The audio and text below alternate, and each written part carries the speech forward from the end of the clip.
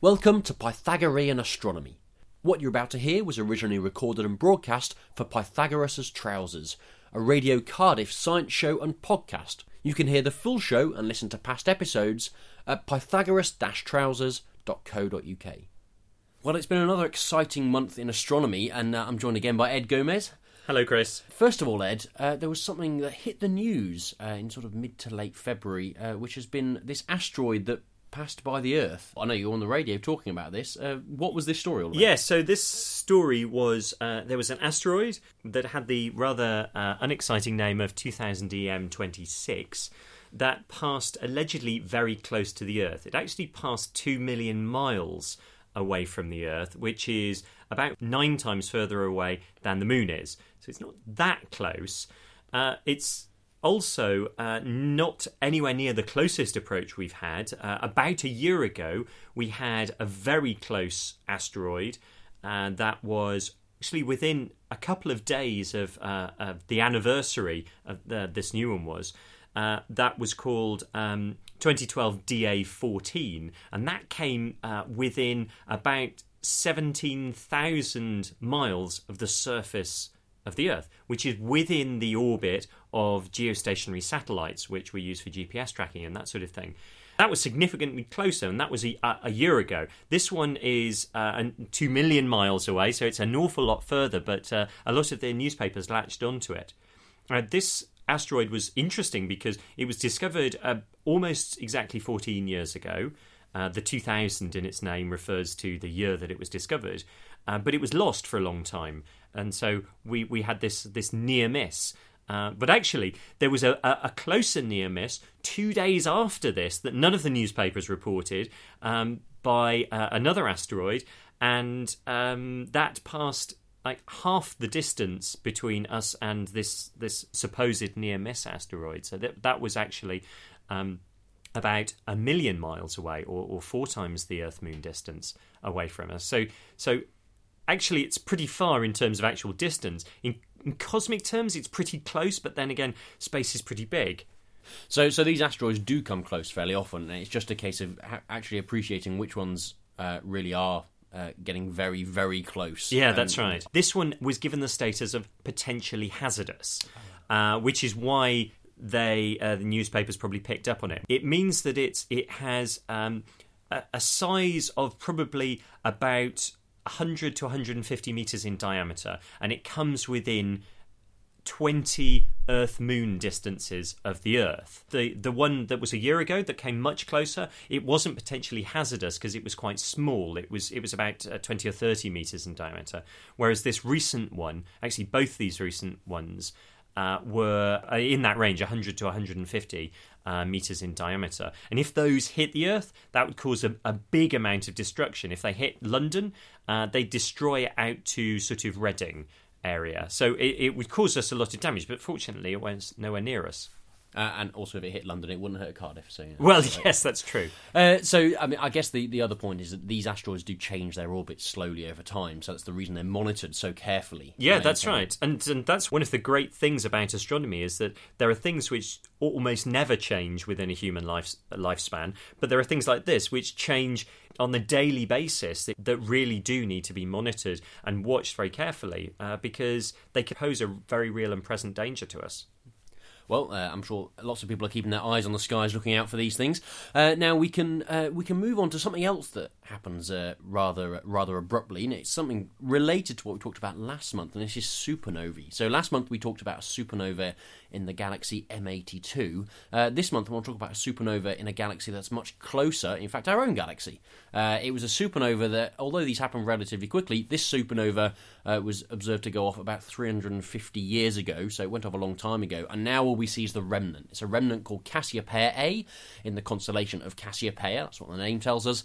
And this is a beautiful object to look at through a very big optical telescope. So you need a big telescope to see it. But the latest result is from an X-ray satellite called NuSTAR. This is a satellite that was launched about 18 months ago and looks at very energetic X-rays. And what NuSTAR has been able to see is the radioactive decay of titanium.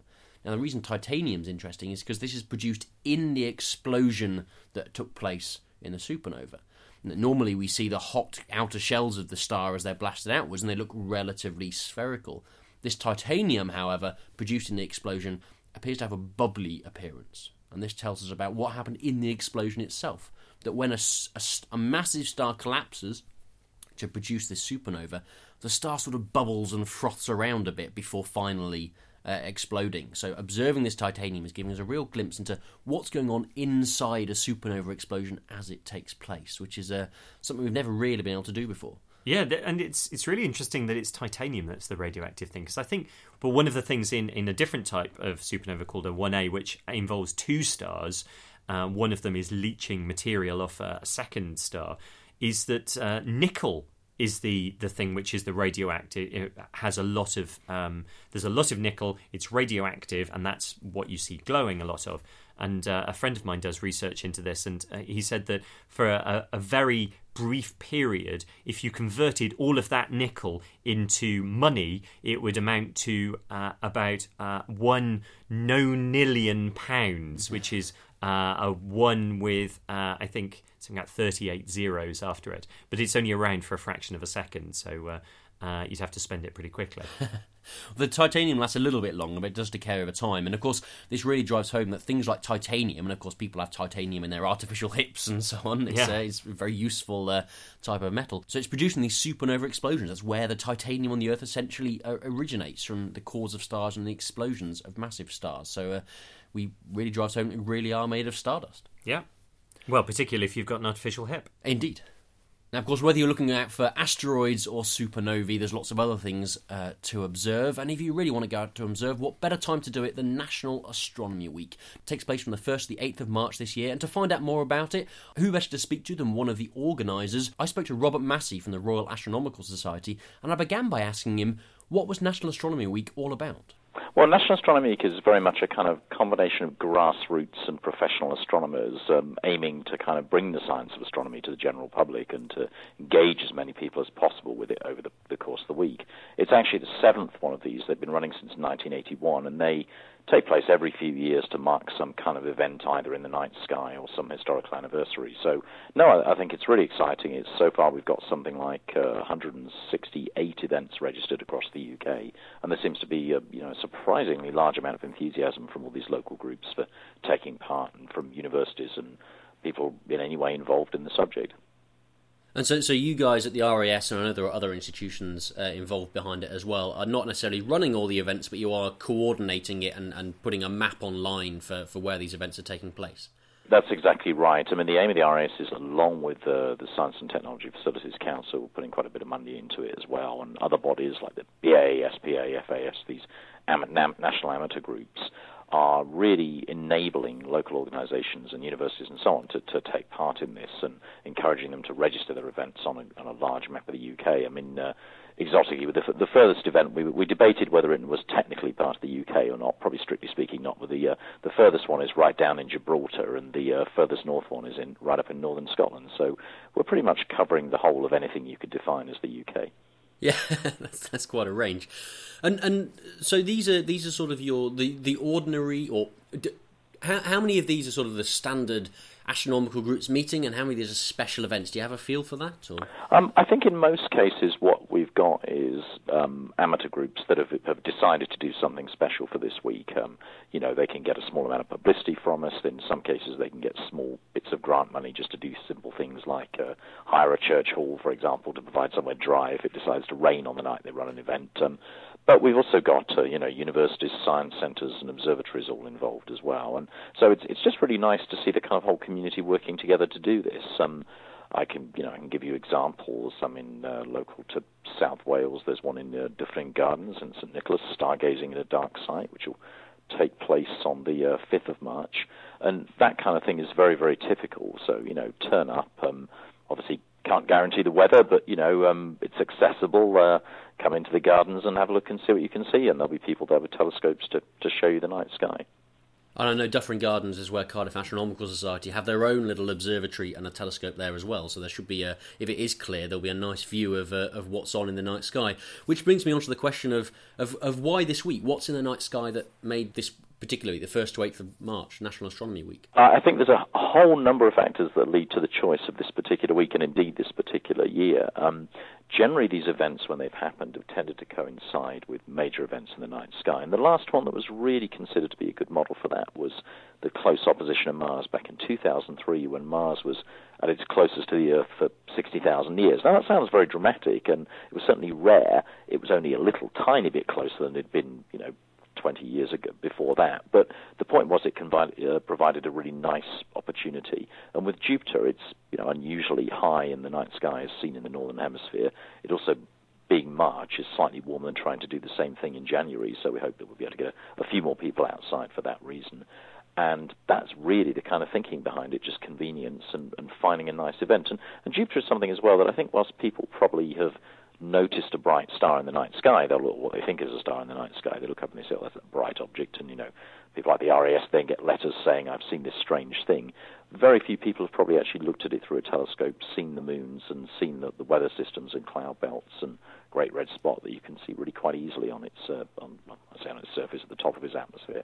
I know there's sort of an observing challenge for anyone who does do observing on the website to make some observations of Jupiter's moons relating to the speed of light. What can you tell us about that? Yeah, this is a repetition of early Romer's experiment back in 1676, and he noticed that there was a delay in the eclipses of Jupiter's moons. Now, the eclipses of the moons happen when they move into the shadow of Jupiter's, and what he realized right back in the 17th century was there's a delay in those, and that the predictions were away from where they should have been. And he understood that was because light takes a finite amount of time to travel from Jupiter to the Earth when you see it, and it's of the order of minutes, so it's plenty of time to actually measure it. And the challenge is to repeat this and to try and time things, say, to the second and so on, and see if you can actually get a measurement of the speed of light. So you're repeating science of the 17th century, but doing it in the 21st, and I suspect that it will be not a trivial thing to do.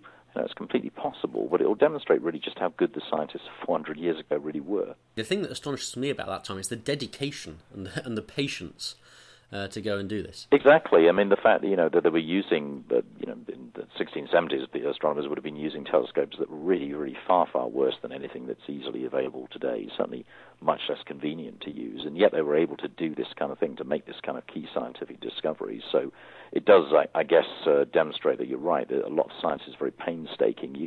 I suppose you get the impression in films and so on that it's sort of, you're sitting down and then eureka, suddenly there's this major discovery and it's all effortless. Actually, what the realization is, there's a lot of grind as well, and I think Romer's experiment really demonstrates that. Well, it's a great experiment to try and replicate. And if you do want to go to one of these events, if people want to visit them, Robert, where can they go to find out more information?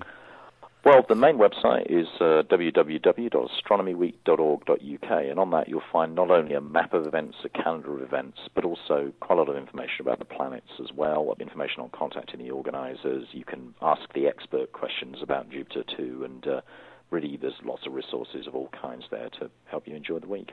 Well, National Astronomy Week certainly should be exciting for all involved. In the meantime, for the whole of March, we can look at what's in the night sky. So with me again, Hugh Lang. Welcome back, Hugh. Hello, Chris. Whatever time you go out, you can almost be guaranteed a planet in the sky, can't you, at the moment? That's right, there are quite a few over the coming month. Obviously, Jupiter is still nice and bright, high in the sky, and easily seen. Slightly later, we have Mars rising in the east, followed by Saturn. And of course, in the morning, there's this brilliant Venus, which is low in the southeast, but it can't be missed. It's like a flying saucer. Excellent. We should point out it's not a flying saucer, so don't send in those emails, please. So whatever time you go out, there's a bright planet somewhere. That's right. In the sky, Jupiter, Mars, Saturn, or Venus. Now, of course, with Jupiter, there's an observing challenge for National Astronomy Week, which is to measure the times of the eclipses of its moons. Now, this sounds like something that you need a lot of equipment for, but in fact you don't, do you? No, you can get away with fairly basic equipment. You could be able to, just about be able to do the eclipses with a reasonably medium power, that's 10 by 50 binoculars should be okay. The important thing is that they're on a mount. Everything needs to be very, very stable. The other things you need, of course, are an accurate clock, probably synchronised to an atomic clock somewhere off the computer, or a speaking clock, okay.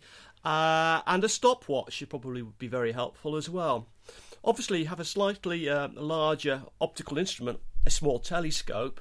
It would make it easier to actually look at the actual ingress into transit and egress out of transit of the moons. Of course, when you actually want to make the timing, it should be the last point of contact on ingress and the first point of contact coming out. So that's the of when ingress. it finally disappears completely, or when it first reappears. That at all. is correct. Right. And of course, what we're observing here is the moons of Jupiter go into Jupiter's shadow. You're essentially seeing a little bright point of light disappear over the course of a couple of minutes, as it takes a little while to get into the shadow. That's right. So you don't need a lot of equipment to do that. So if you do fancy, there's an observing form to log your observations on the National Astronomy website. So I know what they're trying to do is to see whether we can get a more accurate measurement of the speed of light than old Roma did back in the 17th century, but using the same method. And of course, there's not just this observing challenge, there's also loads of events all over the UK, but specifically in Wales and Cardiff in particular. What have we got going on? Okay, well, in Cardiff in particular, we have two main events. One will be the Stargazing at the Dark Site, which will be held at Dufferin Gardens. That's on the Wednesday the 5th of March. And then on the 6th of March, we have a meeting in Cardiff University, and the title of the talk will be The Changing Face of Astronomy by Guy Hurst. And of course, at the same time, Chris, you'll be down in the bay with some telescopes. Yes, we're hoping to take telescopes down to the bay on Thursday the 6th of March to observe the Moon and Jupiter. And if the weather's bad, we'll postpone to Friday the 7th, but we have to deal with the weather as it comes. Yes, and for a few other members that may not be spattered in Cardiff, we have a Swansea Star Party meeting on the 7th. And there are a couple of other places as well. There's a meeting in Fishguard and another one near Wrexham, which pretty well covers Wales. You'll find all the information on the National Astronomy Week site. And if you want more details of observing, you can go to the Cardiff Astronomical Society website, cardiffastronomicalsociety.org. And that site again for the National Astronomy Week is www.astronomyweek.org.uk. And good luck for all those observers.